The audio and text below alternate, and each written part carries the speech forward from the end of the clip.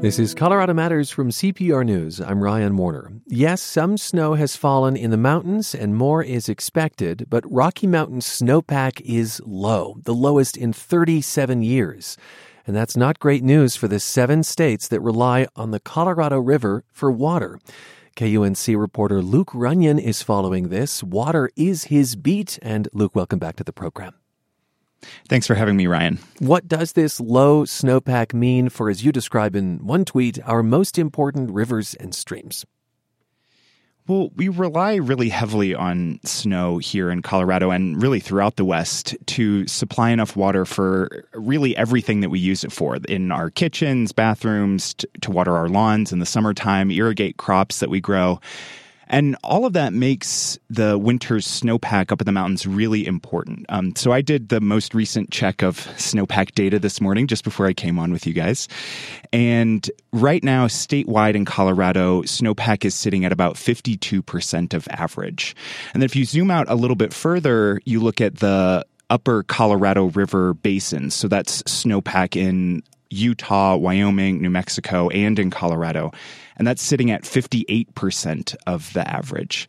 And like you said, if you look at the Southern Rockies as a whole right now, this is really one of the driest starts to a winter that we've had in recent memory.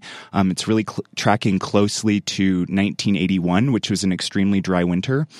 And because snow is so important, it sort of sets off a cascade of dominoes. If you have a really low snowpack, it causes lots of problems later in a year. Really, to understand snowpack, it's important to think of it as a reservoir. So we have man-made reservoirs that hold lots of water. The largest reservoir in Colorado is the snow that sticks to the mountains.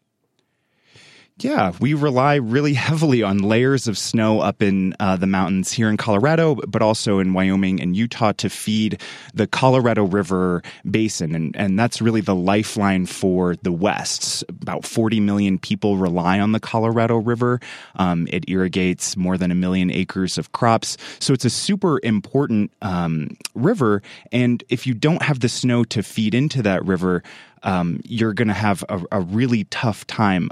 Basically, all of the upper basin of the Colorado River, the streams empty into Lake Powell, which is a really important reservoir in the West, right on the Utah-Arizona border. Right. And right now, the lake's inflow, so all of that water that's going to enter into the reservoir is anticipated to be about 55% of average during the spring runoff, given the snowpack figures that we have right now. Okay, so are water managers you're talking to really nervous? Do they think that this can be made up? By that, I mean, might there be lots of snowfall later in winter? Yeah, I think panic is not quite where people are right now. I think there's definitely a creeping concern among water managers.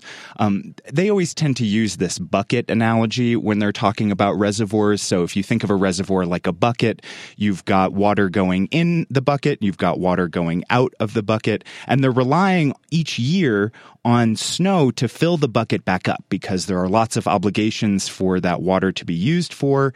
And so they're always sort of draining it and hoping that there's enough snowpack to fill the bucket back up.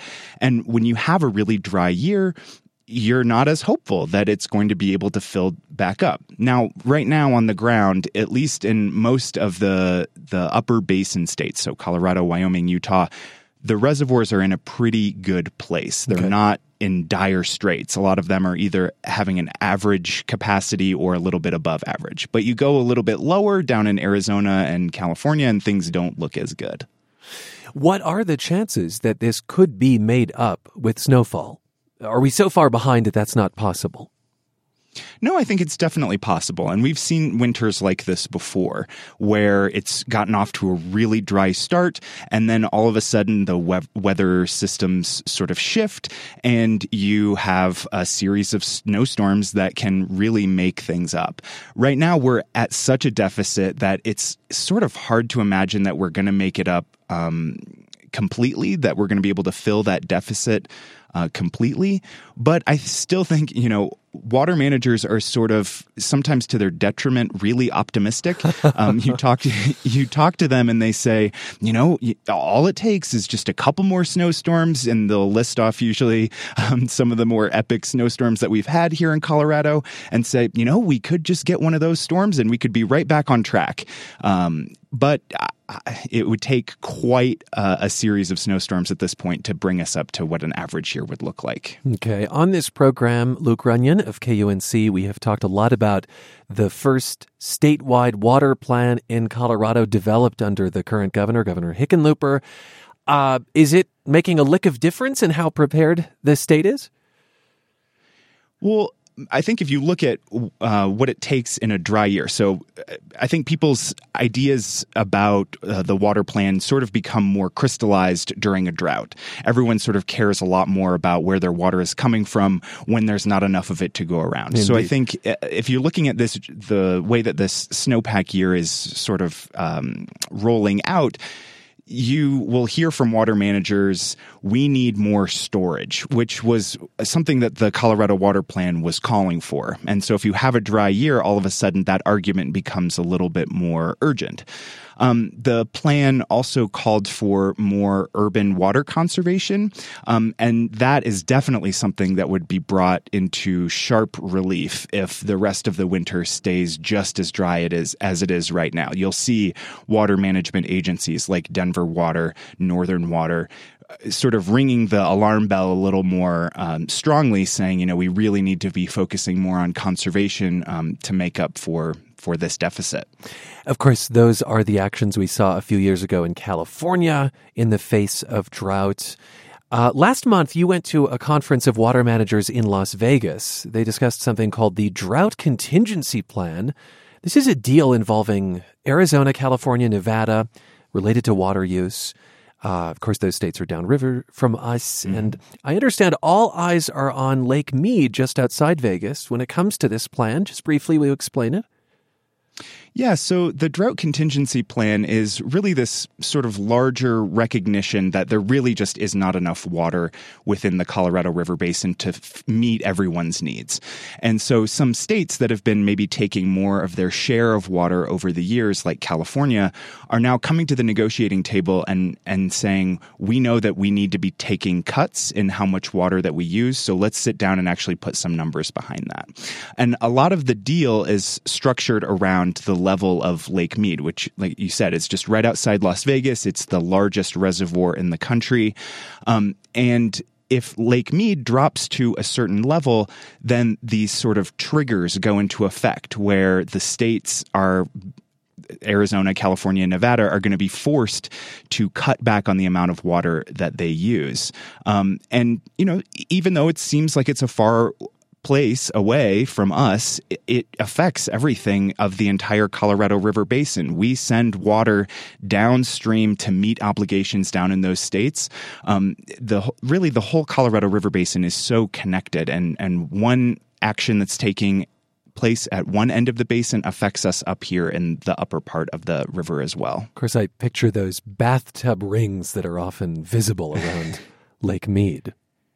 And you can see them. It's really, I was just there in December, and you can see this stark white bathtub ring that is right above the water level in Lake Mead.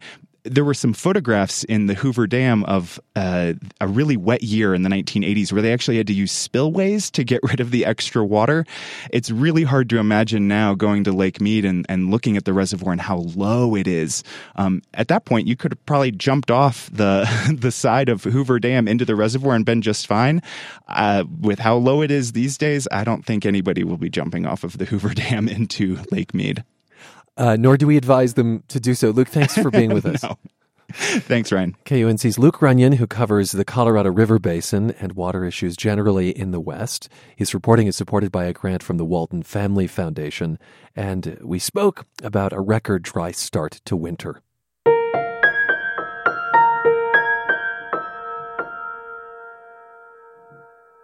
This is an inmate preparing to read a children's book to a pretty special audience. Dior, this book is called ABCs with Pooh.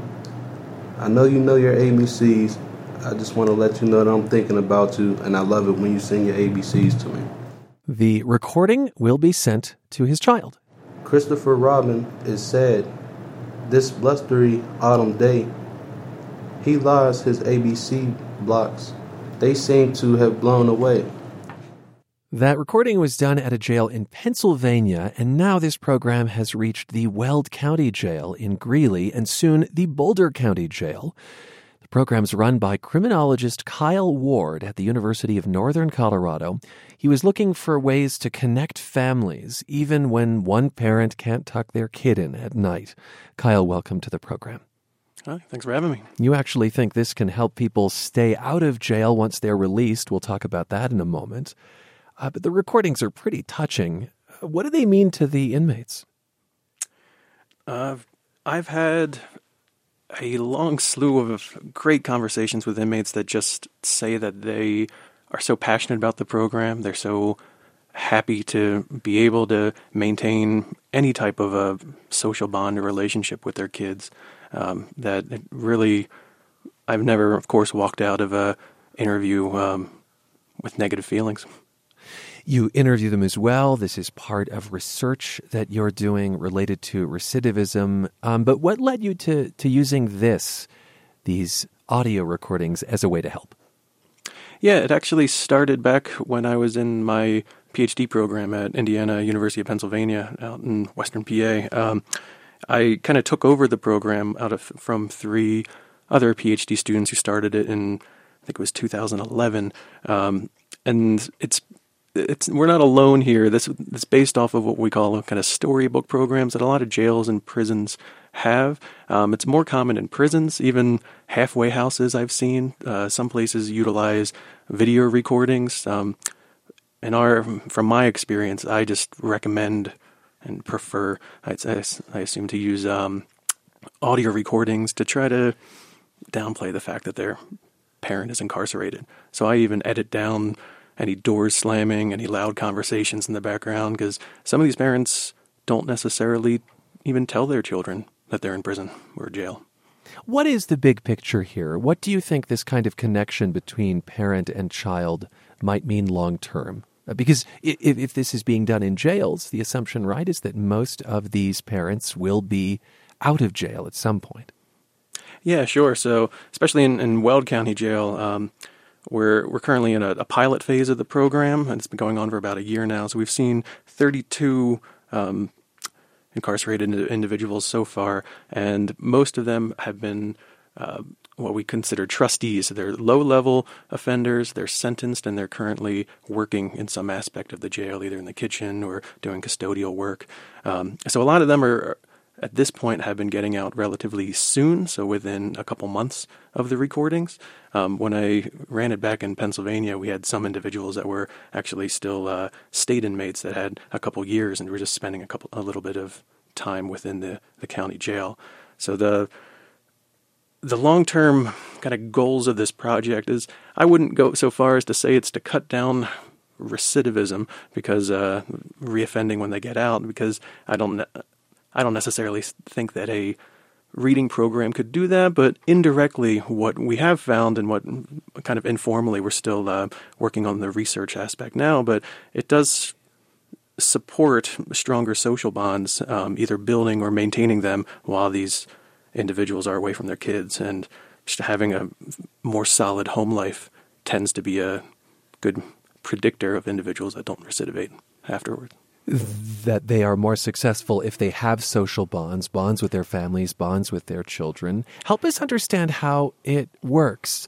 So this is only for certain offenders, as you say, I guess low-level offenders. And you walk into the jail with a children's book and a recording device. Paint a picture of it.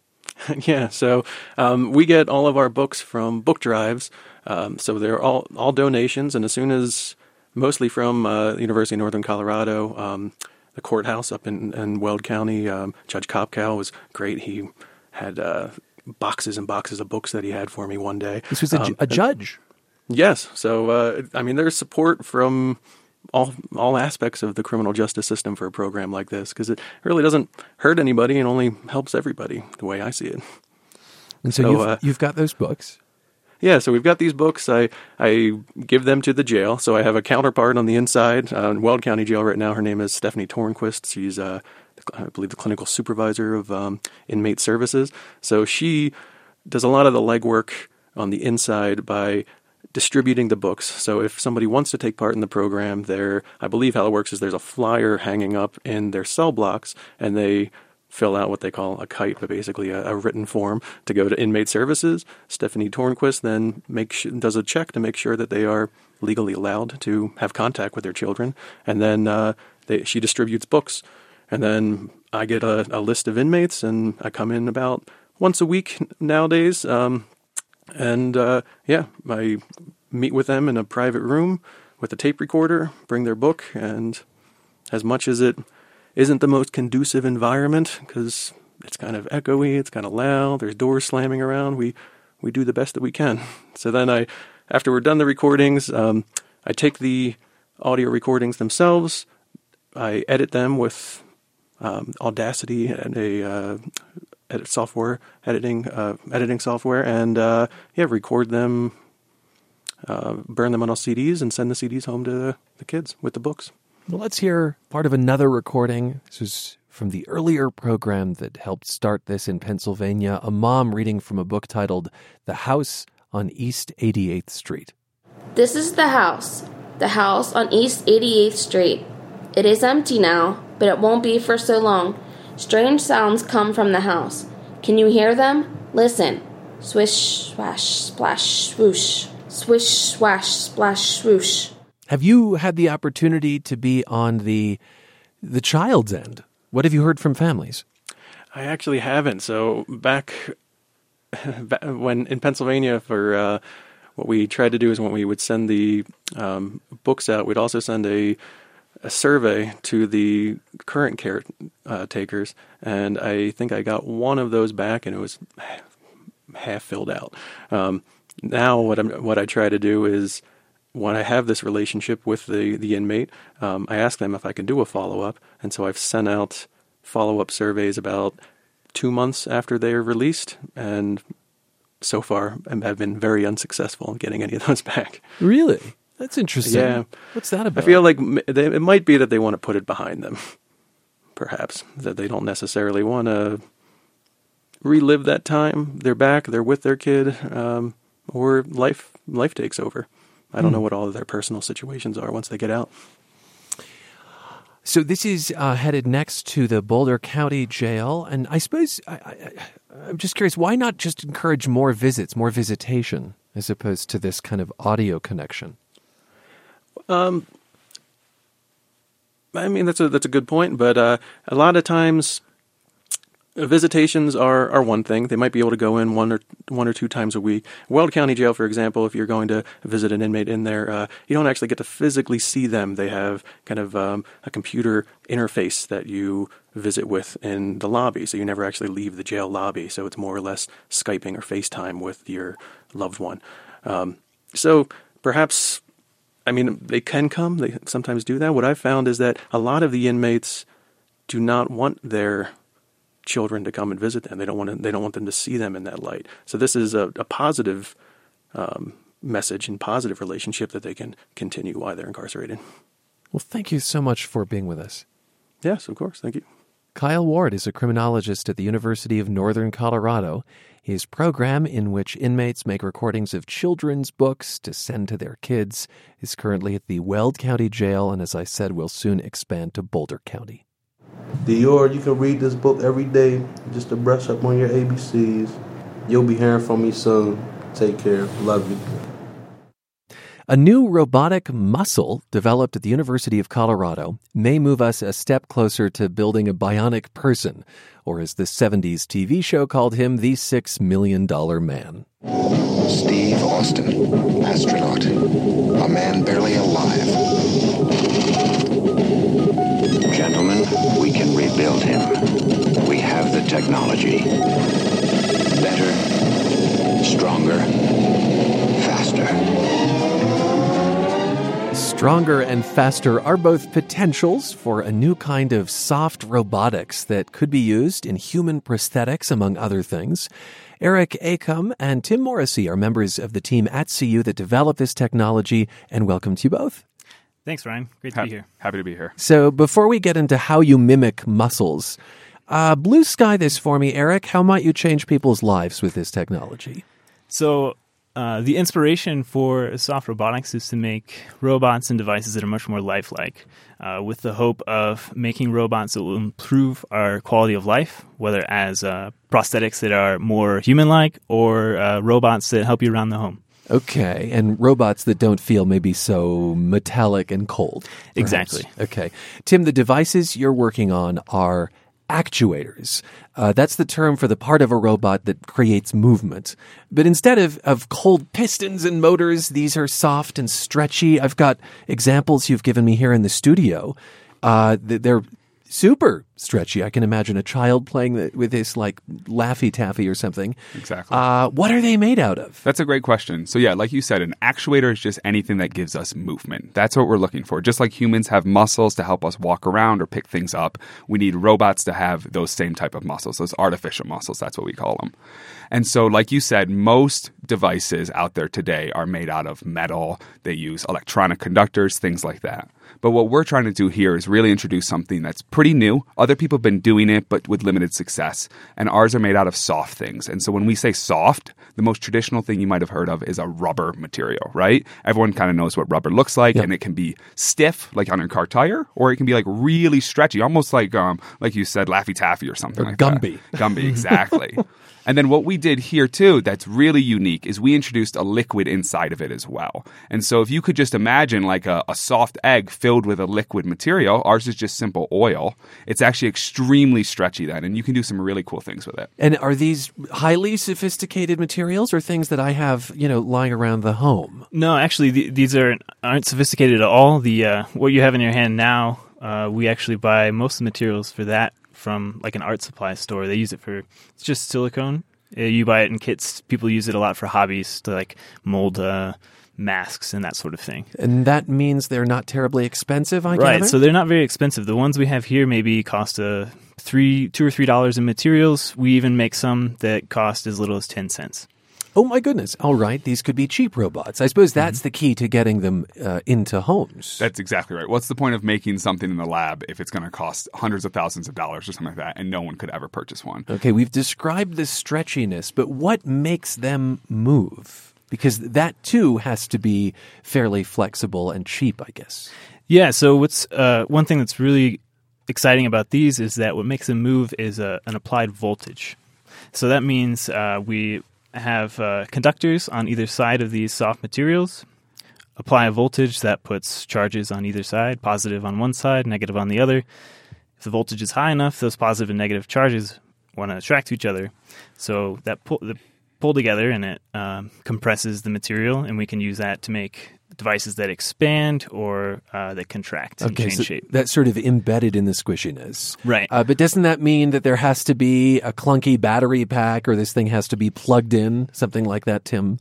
That's a great question, actually. So it does have to be plugged in. But before you even plug it in, most materials before this used electric conductors. So that's like metals, like copper wire in your house or something like that. Okay, again, those sort of cold materials. Right. Yeah. Exactly. Cold, rigid materials that might not flex very well. But here we're using what's called an ionic conductor. And that's essentially salt water. And so because of that, the material can still conduct electricity, but be nice and soft and interact with our environment really nicely. It's essentially salt water. It's essentially salt water. That's exactly correct. Huh. Okay.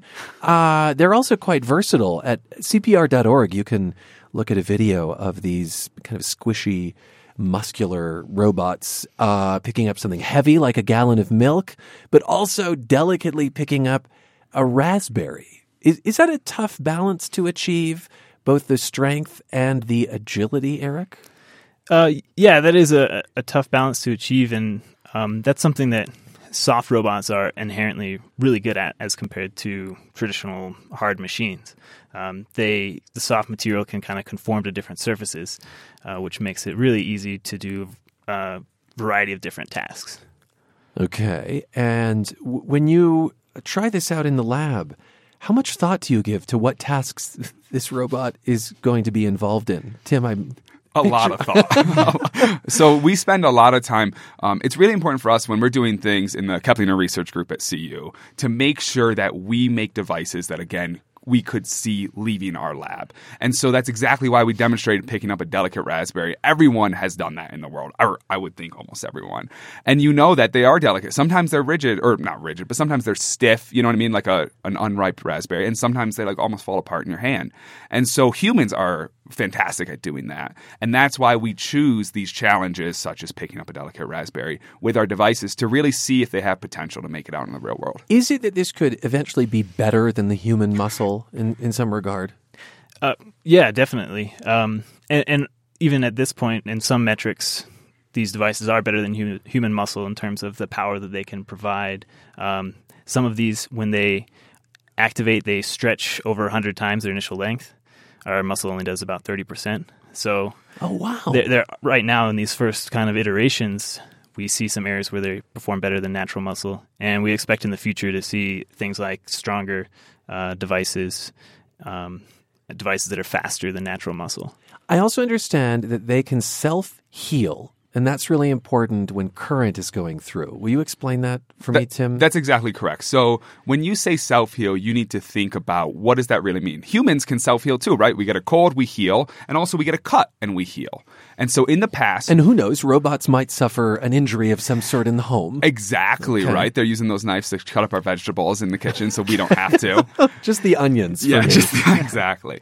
But so we've done work in the past where robots heal from cuts and scratches, or the materials, and we've done that in the past. But what we introduced here is the damage or the issues that we really had to get these devices to get out of the lab again and into the real world was that, yes, they're using electricity. And we use pretty high electricity right now, so high voltage it's called. And sometimes when you're using high voltage like that, you get an electrical short, just like anything in the home can get an electrical short, and that can damage the material. But because we introduced liquid inside of our devices, when the electricity passes through that liquid, it just passes through it quickly, freely, but then after that happens, the liquid redistributes or just essentially goes right back to where it was before. And with that, these devices can get that electrical short, handle the issue. Of course, we'll try to avoid that in the first place, but if it does happen, it doesn't destroy our device and we're ready to use it again, literally moments later. All right, what is next in the lab? So what's next in the lab is, first, as Tim mentioned, we're using high voltages. So the next thing is to figure out how to get lower voltage. And we already have some success in the lab, some designs that operate at a fifth of the voltage we have now. And we're developing small, compact electronics so that we can have robots that are, completely self-contained. We don't have to plug them into the wall. Instead, They could operate from a battery.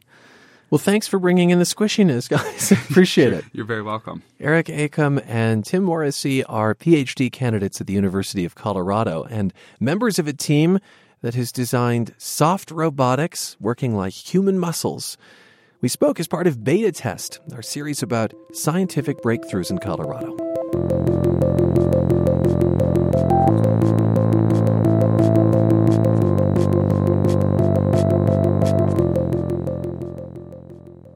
Young kids start off school curious and excited.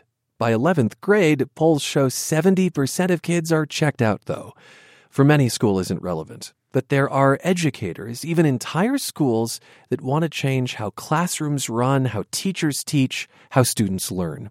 CPR education reporter Jenny Brandine helps us understand why the system may be ripe for change. Innovation often starts small. Here's how the idea for this story began for me. One day, a few years ago, a kid with saggy pants and waist-length blonde hair told his teacher he wanted more from her. If you would just get up and teach them instead of handing them a freaking packet, yo. A packet. They're like worksheets. Every student I've talked to hates them. There's kids in here who don't learn like that. They need to learn face to face. This video went viral. The teacher tells him to get out. The kid keeps going. You want kids to come into your class? You want them to get excited for this? You got to come in here. You got to make them excited. You want a kid to change and start doing better? You got to touch his freaking heart. You gotta touch his freaking heart. That's what the best teachers do, not with packets and worksheets and lecturing, which is still common in Colorado's classrooms. I asked Tara Jan, a former teacher who now helps schools foster innovation, to answer this question. What's really the problem with school? It has become really about the stuff, the content, like making sure that we cram as much information and make school as business-like as possible. The system of school is still set up pretty much like it was 100 years ago. It still relies on grades, tests, homework, lectures, competition, punishments, and rewards. Christina Jean, a former teacher who now consults on innovation, says the system, as it's been set up, is really designed to get the results it does. It's designed to sort and rank. It's designed to get kids ready for an industrial post-secondary life. What's wrong with that, you say? Well, one, it's turning off today's kids. Tara Jan says what students, parents, and teachers crave instead is this: a deep connection and purpose for doing what they're doing. Two, decades of science on learning show cramming in information is not how kids learn best. Three, if you look at the skills Colorado says young people should have when they graduate, academics is only one part. Yet it's the only part we test on, evaluate teachers on, and have designed an entire system around. The other skills kids are supposed to be learning are entrepreneurial, civic, professional, and personal. And last but not least, number 4, employers are looking for a different kind of graduate than the kid who came out of school at the turn of the century. In 2017, they're looking for kids who can think outside of the box, ask complex questions, and be self-starters at solving a problem, designing something, collaborating with others. That's Jason Glass. He's the new superintendent in Jefferson County. His new plan for the district emphasizes hands-on critical thinking in classrooms where students pace their own learning and maybe do some learning outside of school in the community. So if there's a problem in a community that kids are interested in, how can we use that problem or project or concern so that we can teach problem solving and writing and reading and scientific inquiry and mathematical procedures? Do they know how to identify problems? There are classrooms in Colorado now where students have more say in what and how they learn. Christina Jean, that consultant on innovation, says that helps them not only learn answers, but how to identify problems and questions. From kids who want to build a hydrogen-powered car in Westminster to a first grader in Colorado Springs who writes a letter to an expert asking how computers work. Do they know how to find the resources that are going to help them navigate a system? Can they create networks of support around themselves? She says that's what schools need to teach. How to identify questions is even more important today because we're surrounded by information. We all carry laptops in our pockets. The knowledge is not the thing we need anymore. It's how do you make sense of it and how do you apply it? But education policy hasn't really focused on helping teachers make that transition. Many come out of teacher prep programs trained in the Sage on the Stage pedagogy. So what has policy focused on in this new millennium to update and elevate what happens in classrooms? I wouldn't say that state and national policies over the past couple of decades have been necessarily wrong. I would say maybe they've had the wrong focus. That's Jason Glass from Jefferson County. The way he sees it, there have been several main policy levers. Testing and test-based accountability. Some argue that's narrowed what kids learn about, sapping their curiosity. School choice. Has worked for some to get test scores up, but has it changed what happens in classrooms for all kids? And evaluating teachers. Some say that increases caution, inhibits risk-taking in teachers. Bottom line, those 3 things are really macro policies intended to create systems and rating scales. But we don't ever deeply get into what is the student experiencing on a day-to-day basis, which is a very micro question. So imagine if over the past 2 decades that we've had No Child Left Behind and Goals 2000. Glass reels off all the measures heaped on schools, costing billions of dollars, through to President Trump's focus on school choice as levers of change. What if we'd spent all that energy and time thinking about what is the experience a student is having and how do we profoundly change that? It's a simple yet complex question. But Glass adds the idea of empowering students to take on the work themselves, to dig into interesting and meaningful problems in the community, isn't new. John Dewey was writing about this in the 1920s. And? Maria Montessori even before that. And? Rudolf Steiner before that. Before him? Jean-Jacques Rousseau in the 1700s. And more recently, says Van Scholes with the education watchdog group A+ Colorado, the open classroom movement of the 1960s, the small schools movement, and the virtual schools trend. And some of those things worked well, and some of those things didn't work, and some of them just faded away. He says it's important moving forward to understand whether past innovations succeeded. And also be more rigorous in trying to understand what it is that we're trying to do and what's different about those things. And not just go after the latest shiny object. If one thing's clear, there's no magic bullet. No one right way to educate children. But a growing cadre of educators are launching micro-experiments to teach and reach kids. In Stories Ahead, we'll meet a teacher who's on a mission to reach those kids who are really disengaged. We'll visit a school where students take charge of their own learning and look at what happens when kids work in a professional caliber video production lab their teacher designed. Stay tuned for the future of learning. Jenny Brundin, CPR News. When it gets freezing cold in Gunnison on the western slope, a band of brave skaters goes chasing wild ice. That is, frozen lakes and reservoirs they can zoom across on their blades. Bruce Bartleson, at 82, is one of those wild ice chasers, and he's on the phone from his home in Gunnison. Hi, Bruce. Good morning, Ryan. The question everyone has been asking ahead of this interview, when I've talked about it, is have you fallen through the ice before? Not really. I went into my ankles once on Meridian Lake. That was about it. However, my wife has gone in more than once. She has a duck patch. She has a what now? A duck patch. Tell me about that. That ice skating group has made up some little patches that have a duck, and that shows that you've been a swimmer at one time. Okay, I see. We will talk about how you read the ice so that you don't fall through, since you have a pretty good track record in a moment. But to understand what wild ice is, do we need to know if there's such a thing as tame ice? Well, yeah, sure. At an indoor ice rink, for example, that's tame ice, or an ice rink on a frozen baseball field somewhere where they have a hot chocolate and music and so on. That's tame ice. Okay. We're out in the wilderness. Sometimes we hike in, and there's no commercial activity nearby. And like you say, we're on lakes, ponds, reservoirs, that sort of thing. And why do you search those out? Why isn't the hot chocolate picture more to your liking? Well, for one thing, it's too confining. It's too small. We like large expanses of glassy, smooth ice where you can skate for literally miles in some cases. Just like last weekend on Saturday out on Blue Mesa Reservoir, we had a sheet of ice that was 4 or 5 miles wide and long, and we skated for several hours.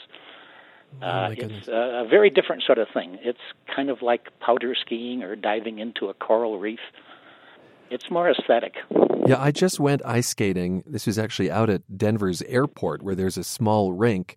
And what I found myself missing was, being able to skate across a large surface and really get going. It sounds like you can do that. Gunnison's a hotbed for this cold sport. Yeah, we have quite a few skaters out here in Gunnison. There's probably 20 to 25 of us who are pretty much regulars, and we communicate with each other by telephone, by smoke signals, and jungle drums and so on. We all keep in touch, and we know where the ice is frequently.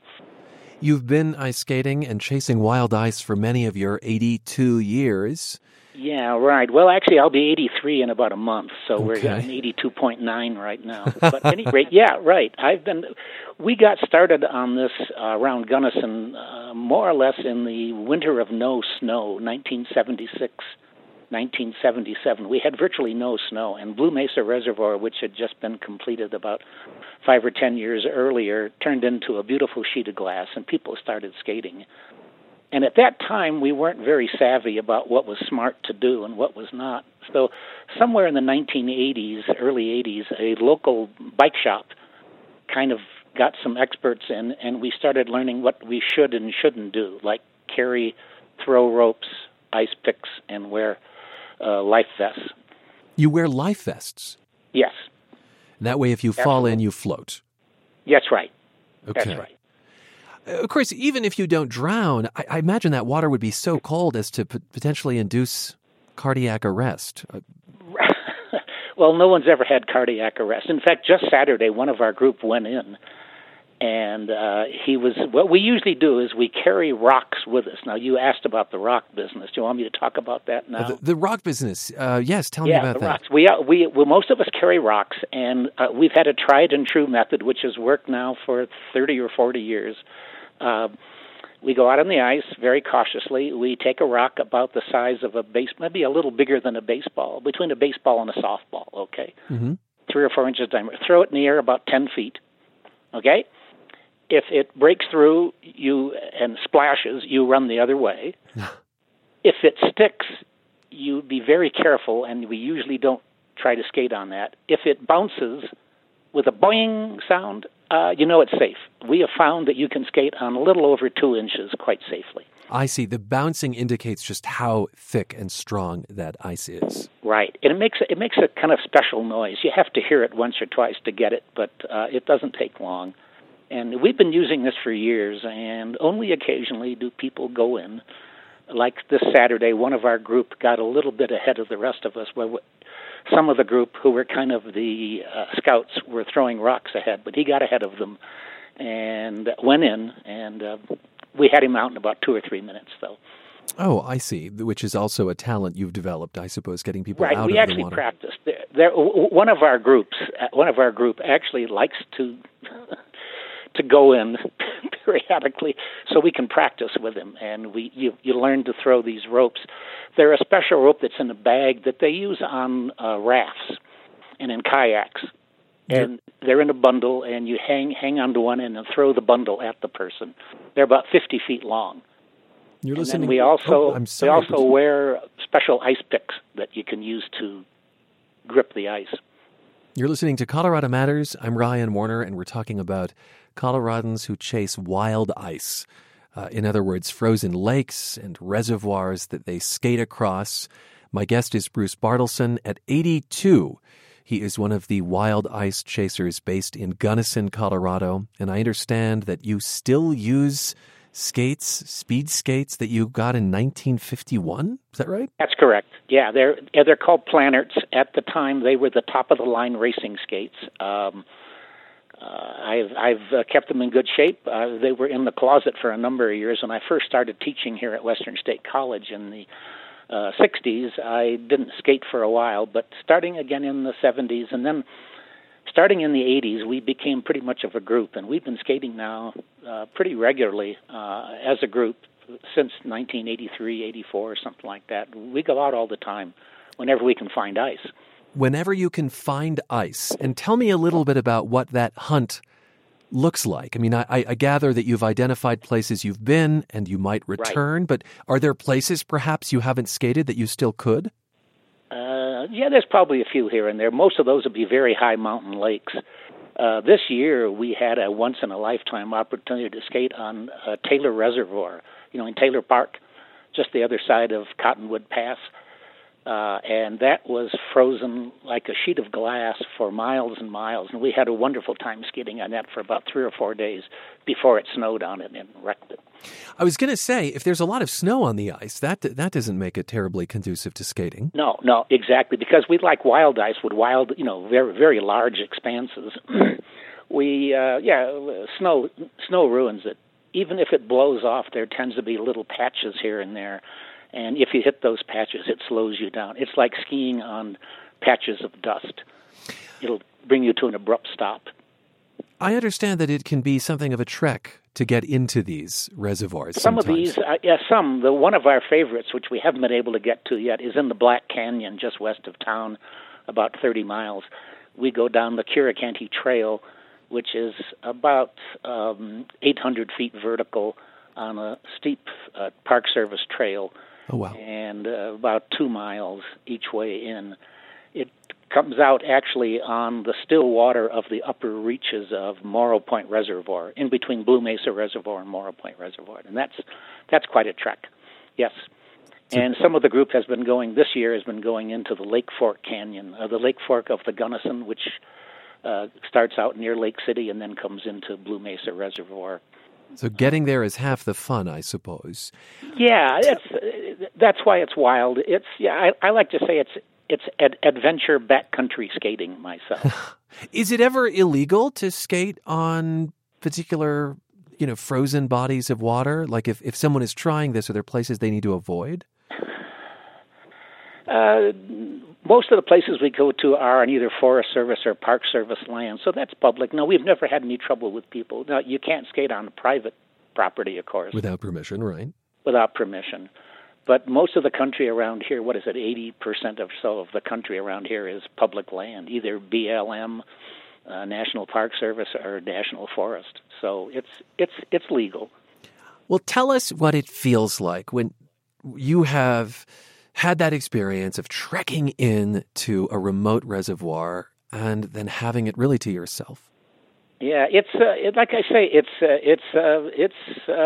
very mystical, romantic. It's very pleasing. Like I say, it's kind of aesthetic, like powder skiing. And when you get going, you get into the groove, you get into the zone, as they say nowadays, and you just sail along. It's magical. That's all there is to it. Are there lots of other places around this state this could happen if we have people that are listening well outside Gunnison?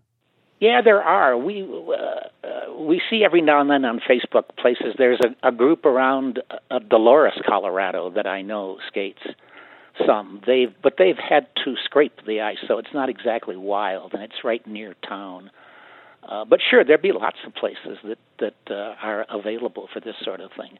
But I want to reiterate, I want to emphasize that you really should be safe. Yeah. You've had a lot of practice at doing that, and we appreciate your sharing both the thrill and the risk of it. Bruce, I appreciate your time. Yeah, you're welcome. Bruce Bartleson, retired geology professor at Western State Colorado University and a lifelong ice skater. He's among the wild ice skaters in Gunnison County. Finally, today, we were scouring the Library of Congress's National Jukebox. It's an online collection of early 20th century recordings. And we came across a charming song about Colorado from 1924, published by the Victor Talking Machine Company. Imagine you're in a phonograph parlor as we drop the needle on the song Colorado.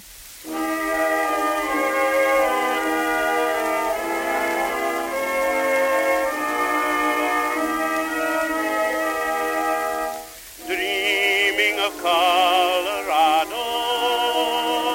out in the golden west, dreaming of hills and valleys, where there is peace and rest. Deep in my heart there's a longing just for a sight of you. I know you're always waiting. I know you're always through.